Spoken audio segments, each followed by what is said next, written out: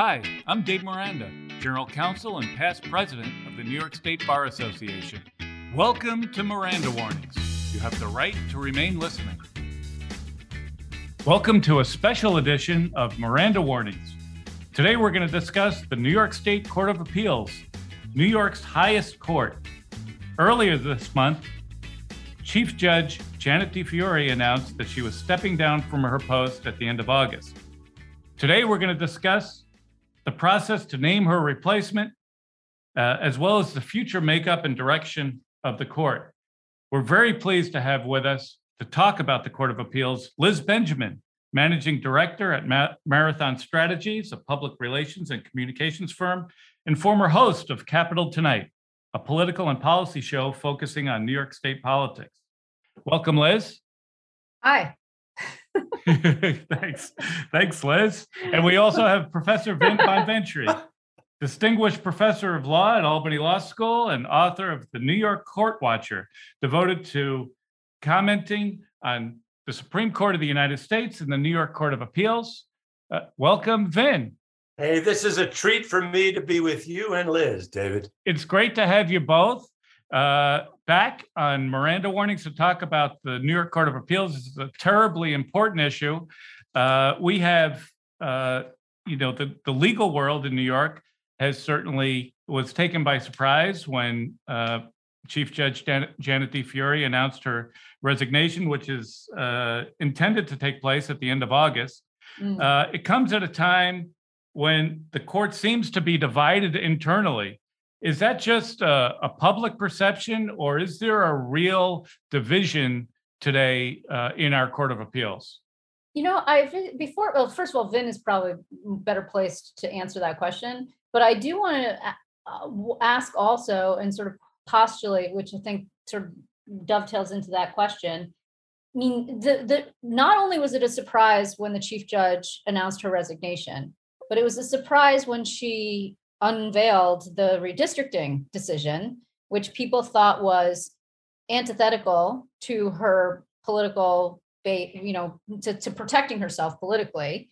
And now, in sort of as a Monday morning quarterbacking, after she announced her resignation, people wondered if she was signaling her intent to depart. And I wondered if there was background or scuttlebutt on how the court handled that particular case and if it paved the way for additional disagreements internally. Well, yeah, we should talk about that because that's obviously front and center.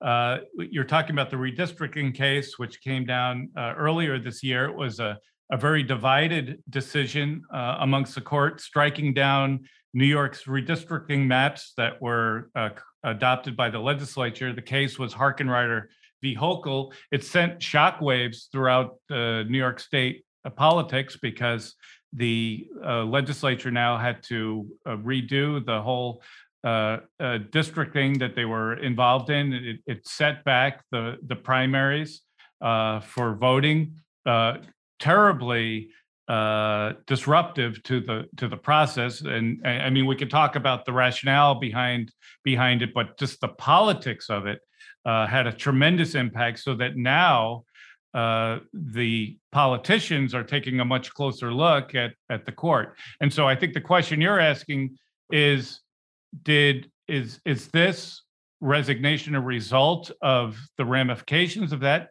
decision, or is this perhaps something that was known before and the court decided we'll do what we just think is best? Vin, you're a great Court of Appeals prognosticator. What do you think? Well, I think the Harkenrider decision actually was one of those decisions which was very publicly appealing. I mean, there was so much criticism of what the Democratic legislature had done. I think the court would have come under pretty severe criticism by the public and by the media if they hadn't thrown out what the Democrats had done. On the other hand, I mean, as a legalistic matter, I think that the majority opinion is pretty darn weak. I mean, the majority opinion, by and large, said, there are affirmed findings that, the gerrymandering was done on a partisan basis. And that seemed to be pretty contrary to the standard of proof that both the majority at the Court of Appeals and the dissenters at the Court of Appeals said was required to overturn the redistricting by the legislature. The standard was proof beyond a reasonable doubt that it violated the Constitution. Yeah, and but as the dissenters said, where do you get this proof beyond a reasonable doubt? And all the majority said was, oh, we don't have to determine whether there was proof beyond a reasonable doubt. All we have to do is say, well, could some rational human being at the trial level, so you find some rational human on the planet to think that the case was proven, and that's the end of it for the Court of Appeals. So that was actually a major division in the case. So did that indicate, in other words, like back to sort of the original question that David asked that we just right off the rip sort of extrapolated away from, which was my fault entirely. But anyway, sorry. So I guess did that foreshadow or demonstrate significant division on the court such that the chief judge was like, I don't want to do this anymore. You guys are all like divided, forget it. I mean, similar, I know we're not talking about this right now, but similar to the Roberts situation where he is completely lost control of his own court as a chief judge. Did that indicate that our soon to be former chief judge was just tired of the division, didn't want to do it anymore? Or was it really this ethics thing that's hanging over her head? You know, or did she really want to go and do something else at the age of 66, 67? It was just time to hang it up. Well, it seems like she has control of the court, right? Because the redistricting opinion, Harkenrider, was written by her. She had a majority. So she had control of the court. The question was, you know, is it the ramifications of that decision where they found where they struck down the redistricting, the ramifications of that, was that the impetus for her to or maybe say, it was I've too had hard enough? fought and she like had to expend too much capital to get that done. Well, yeah. And remember, I mean, she got a majority, but I mean, there were 3 very, very strong dissents in that case. And actually, I'm not sure that the result in that case is going to withstand review by the United States Supreme Court, because not only did De Fiori for the majority invalidate the Democratic legislature's redistricting, but then instead of sending it back to the legislature for instructions, she sent it back to the trial judge for the trial judge, with the help of a fact-finding magistrate, to redraw the map. And I'm pretty sure at the United States Supreme Court, there are at least 4 and probably at least 5 votes to say, no, judges aren't supposed to be doing this under the Constitution. It's up to the state legislatures. Now, if you want to give them instructions, you can do that. But redistricting is not for trial judges. It's not for the judiciary. Let me ask you, Vin, what's the issue that's going to the Supreme Court here? Because this Court of Appeals was interpreting the New York State Constitution. It doesn't make any difference, because the federal Constitution, right, which of course is supreme, the federal Constitution says that time, place, and manner of federal elections is up to the state legislatures. And the question coming before the court this fall is the validity of these state courts in different states, right? Not just New York, but in different states, taking over the redistricting and redrawing the maps themselves, as opposed to sending it back to the state legislatures. Again, there is 4 solid votes to say that the state courts shouldn't have any say on this matter whatsoever. So I'm pretty sure that sending it back to the trial court as opposed to the legislature, that's going to be invalidated by the Supreme Court. Has there been an appeal of this case?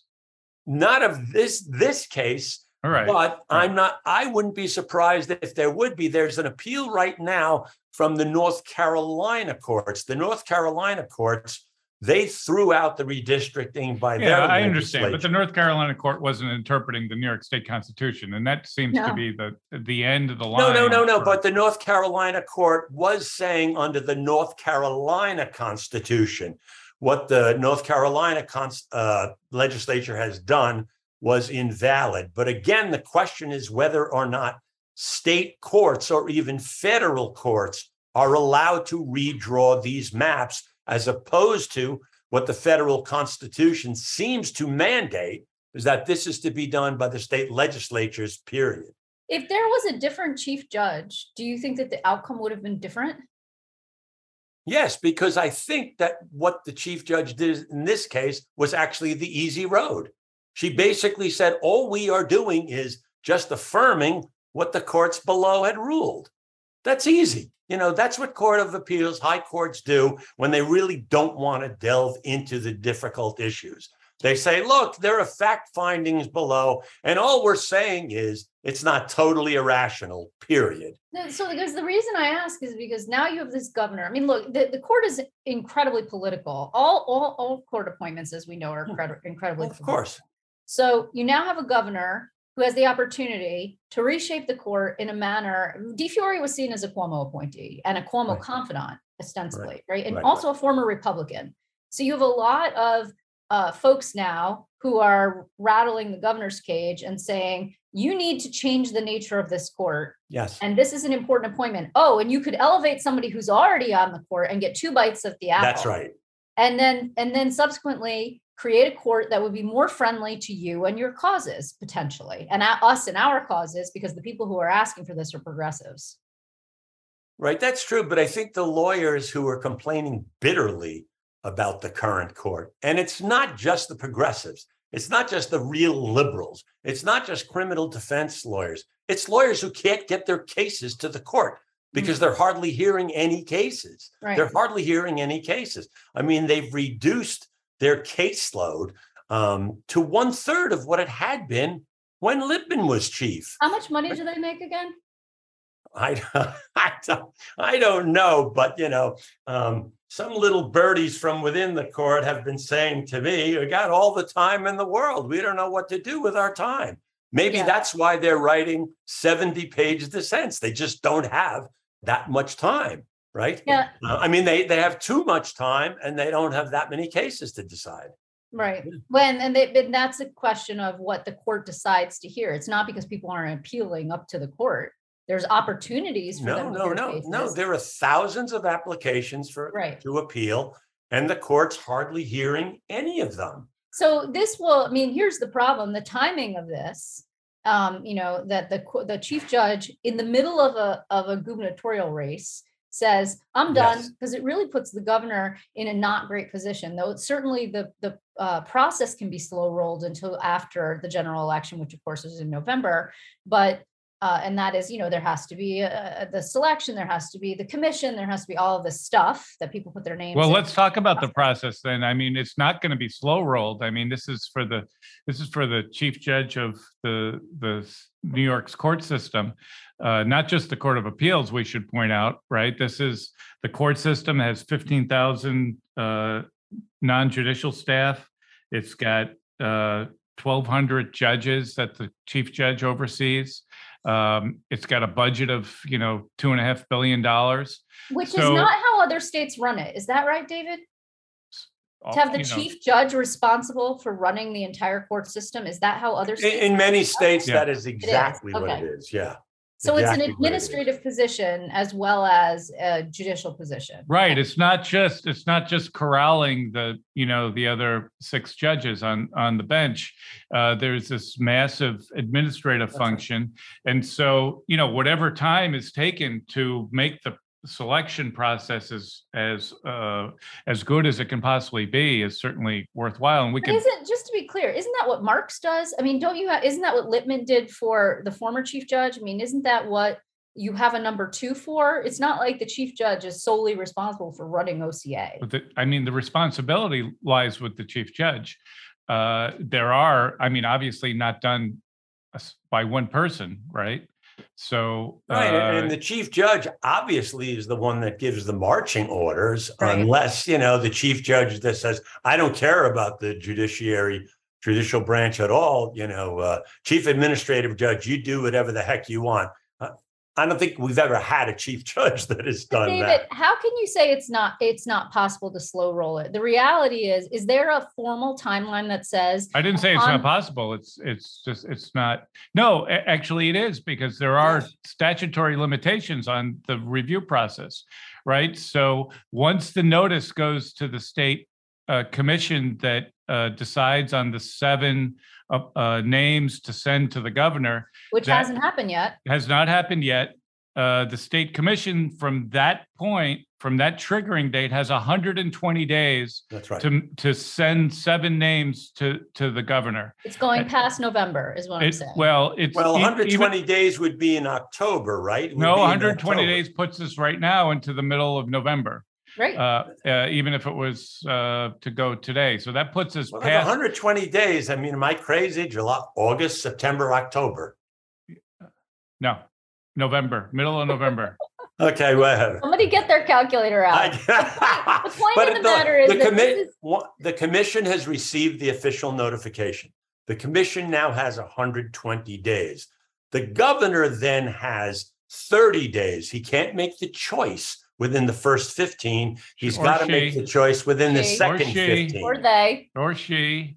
Yes, We're very progressive here, Vic. yes. The point is, though, that this is, there's more attention being paid to this than there might usually be because of the abrupt nature of her resignation, because of the fact that we're in the middle of a gubernatorial. Now, the Republican candidate, Lee Zeldin, a Long Island congressman, has not made an issue of this, to my knowledge. I've not seen it of late.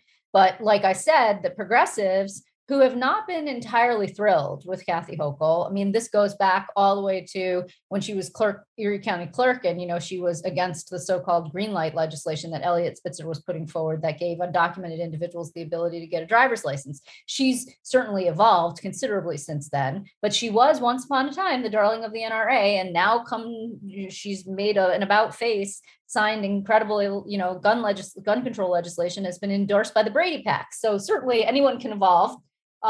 But the direction in which she decides to take the court is a pretty, significant matter for people who are paying attention. It is a significant matter, and we should talk about that. But I should point out it's likely not to be a huge issue in the election, because this process, despite Vin's faulty math, is not gonna. It's not 120 days. It's 120 days. That's 4 months. Oh my, okay. So- Yeah, I'm an idiot. Okay. I was thinking it was 3 months. You're absolutely right. So it's going to Good, be. good God. She's not going to have to 60 even. how? Oh my. The governor is not going to have to make a choice until after the election. It's not even. She's not even going to be able to make a choice, even if she wanted to, until after the election. Yeah, Now, but look, consider this, David. If she loses, which is not, we assume, like, given everything the way that the state is right now, it's unlikely, but not outside entirely the realm of possibility, because stranger things have happened. Donald Trump was elected president, for example. I mean, that happened, right? So people thought it wasn't possible. Things are possible. So let's assume that she, in a different universe, she loses. She can then subsequently make an appointment and stick the next governor, who would be a Republican and a fairly conservative Trump supporter, with a very, very progressive court. I don't think the one selection of a judge is gonna make If this she elevates, a very she very elevates progressive Troutman, court. which people have talked about, and then she gets another pick, then she gets 2 progressives for the price of 1. Well, Troutman's already on the court, right? So I you're know, only but what really I'm adding saying one is- person to the court. But you Number one, elevate and number one two, person we to a have one position of governor power. at a time, right? So she's entitled to make that appointment. That's true. We only do have one governor at a time. Right. Thank goodness. But Yes. but if the list is presented to the governor before the election, right, I think it will be an issue, not just for the progressives, it will be an issue for the Republicans, because they are going to raise the specter of this terribly liberal court in the midst of this law and order, rise in crime situation that we have going on. We've seen it go, Pataki did this to his advantage. years ago, where he called the Court of Appeals the most liberal court in the country, even more liberal than the Supreme Court. Well, Attila the Hun is more liberal than the United States Supreme Court. But, he said that and it stuck, and lots of people bought that, and then the Court of Appeals, by and large, pulled its punches for a few years after he did that. So I think the Republicans could make a big issue out of this if they think they have the fodder to claim that Governor Hochul is putting liberals on the court who care more about the criminals than the victims.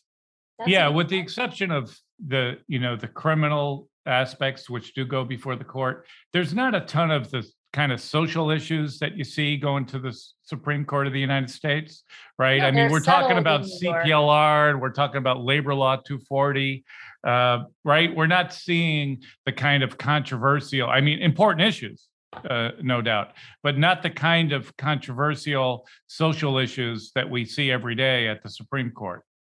Which is also, look, I'm not privy to the nature of the 1,000 and some odd, or however many cases come before the Court of Appeals.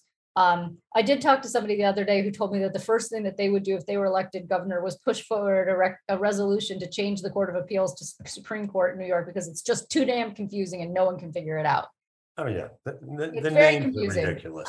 But the real thing is, I don't know what kind of the social policy nature of the cases that come before the court that they reject.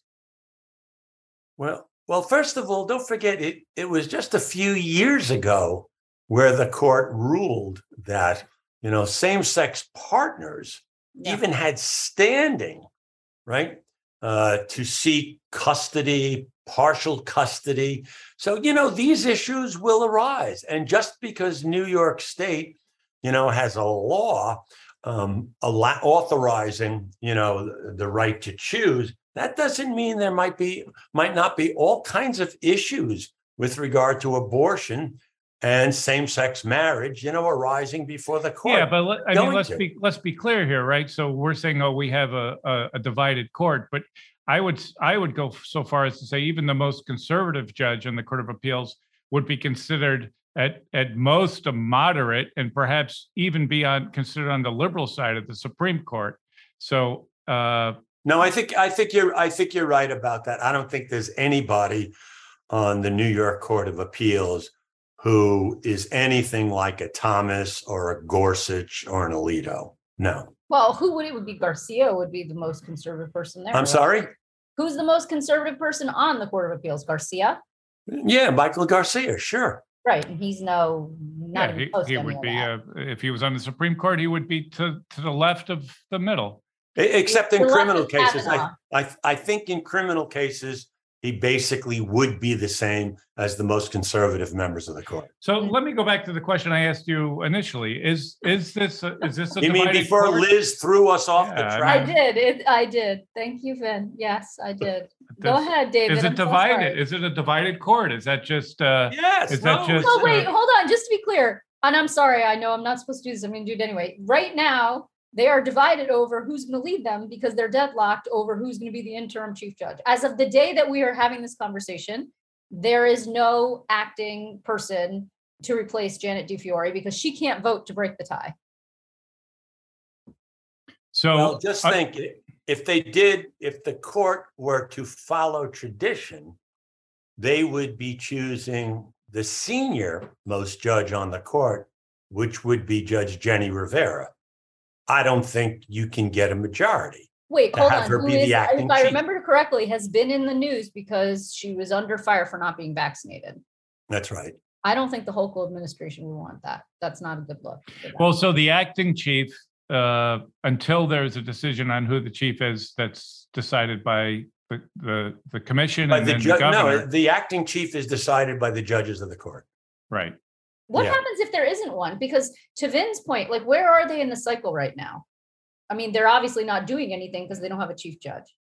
Well, at this point, they're usually on break.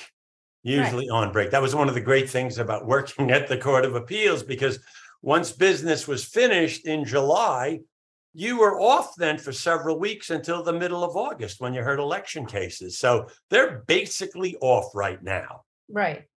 I mean, I'm not suggesting it doesn't matter that they can't, break their own stalemate and figure out who they'd like to lead them from. But they still need an acting chief for all the administrative matters with the judiciary. Right. So you have Jenny Rivera.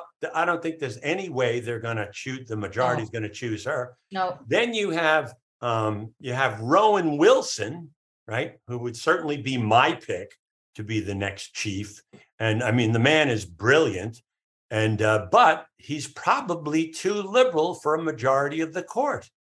Right. So the other question is then, I mean, the names that get put forward, one puts forward oneself. Is that correct? That's how this works. You put your name in. So now we're talking about the full-time chief judge of the court, not the acting chief. Well, yes. The reason why I asked submit to the commission, right? You submit to the commission, which conducts reviews and background checks and interviews, and then the commission makes a recommendation of 7 names to go to the governor, and then the governor has to pick from one of those 7. So the reason I ask is because remember, so for a while there, and I don't know that this exists anymore, but there was this is like Eugene Pickett. This is a Western New York seat. This is the woman seat. This is the African-American seat. Like it used to be viewed as, certain constituencies had claim to certain seats on the court. I don't think that exists anymore.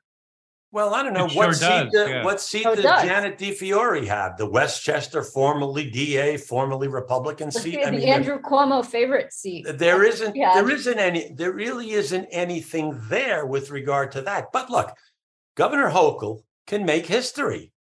She could appoint the first African-American chief judge of the New York Court of Appeals, right? If she puts Troutman, the first Black woman chief judge I said the New York Court of Appeals, but it's really the chief judge of New York State. Right. And if she either makes history by elevating Troutman or Wilson, then she gets to fill that vacancy. And what is missing from the court right now?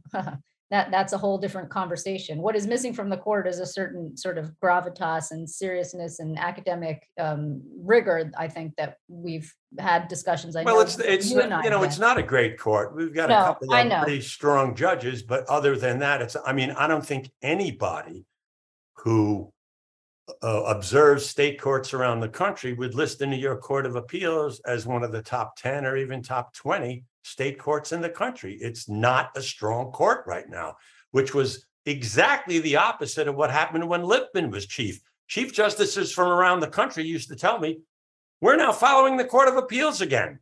This is really a strong court now. I don't think anybody would accuse the court of that right now.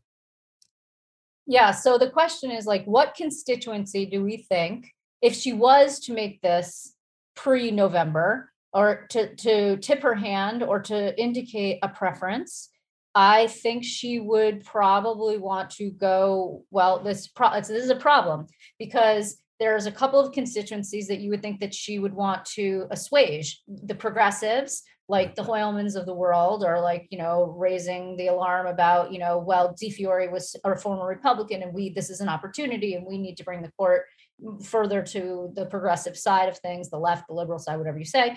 And then on the other side, you're seeing now she's facing a general election with a restive electorate particularly in suburban areas, but also in New York City, where Eric Adams is yelling about, public safety, and people are getting attacked all left and right on the subway or what have you. And then there's a certain subset of folks who are focused on Alvin Bragg, the DA, saying he's soft on crime and wanting to remove him, which isn't even actually really legally possible. But so the question would be, would she be trying, what constituency would she be trying to assuage? And also, could she thread the needle and do both? I don't know where you find yourself a tough on crime progressive. Right. But of course, the commission may choose to try to avoid all of that political dodge a bullet by not presenting the governor with a list until after the election, which according to David's math David's math is just math. Which apparently is the accurate math. It's just math. According to David's math, right? They don't have to, the commission does not have to come up with a list until after the election. They could certainly fast track it, but they might say, look, this is going to be too political if we do it that way. So let's wait the full 120 days after the election. And then the governor doesn't have to worry about any of that nonsense. And maybe for the first time in a while, the governor can actually be concerned with who might be a really good judge on the Court of Appeals. We should note that it is already being fast-tracked, right? Because ordinarily, the position is filled, the seats are filled because the person is retiring. And so you know that it's going to be on December 31st. So you have really more than the 120 days. You have several months to prepare for this. Now, with this happening relatively suddenly and not at the end of a year when you might expect it, the whole process is in fact already more condensed. And that's why I would expect that we're not going to see that the whole 120 days is going to need to be used, I think desperately need to be used. It's a grueling process also though, because, the thing is everybody likes to say like, oh, this is devoid of politics. And the reality is this is like fiercely political. Wait, who do you know that says that? Well, no, people like to say like, oh, the judicial branch by, on practice, for example, the Court of Appeals hates to get involved in cases where it is forced to make a decision when the legislature fights with itself, for example, like Pataki v. Silver, right? It was not thrilled that it had to get involved in that decision.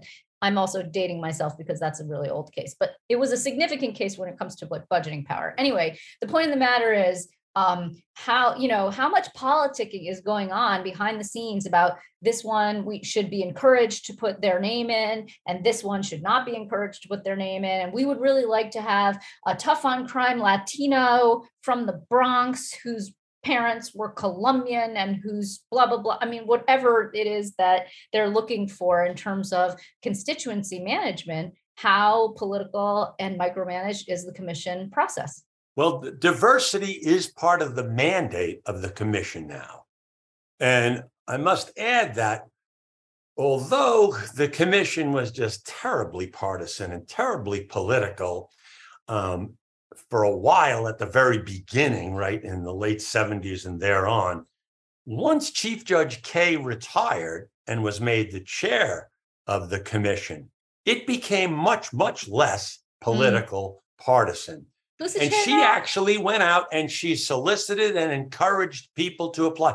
Virtually nobody was applying. I remember that. I interviewed her about that. I interviewed her about that at NISPA in that little library off the Great Room. That's right. And, even if you had a good commission, even if the commission gave the governor some good names on the list, which the commission has been doing since Judith Kaye was the chair, that doesn't stop the governor from picking some lesser light that's on the list. I mean, we've had lists. And we've had Caitlin Halligan on the list. We've had Aaron Perodato on the list. We've had some other real heavyweights on the list. And Andrew Cuomo just overlooked them. But she can't deviate from the list. No, she can't. But I am sure, I guarantee you, the list that comes out, there will be some very, very strong names. And if you asked somebody off the record who wanted to be serious about it, who are the heavyweights on the list, they will be able to point them out. It was very, very clear the last several lists who the real heavyweights were that should have been named to the Court of Appeals, and they were not. So our next focus should be, well, not our next focus, because I'm sure we'll talk before then, but when that list comes out, that's going to be a real interesting conversation. It's going to be a great conversation. Well, this has been a great conversation. Thank you both for talking to us about the Court of Appeals. There's plenty of important issues that we're going to need to delve into over the next couple of months for the future of New York State's judicial system. I appreciate your insights and your time here on Miranda Warnings to talk about this important issue. And thank you both. This has been Miranda Warnings, a New York State Bar Association podcast. You have the right to subscribe, rate, and review.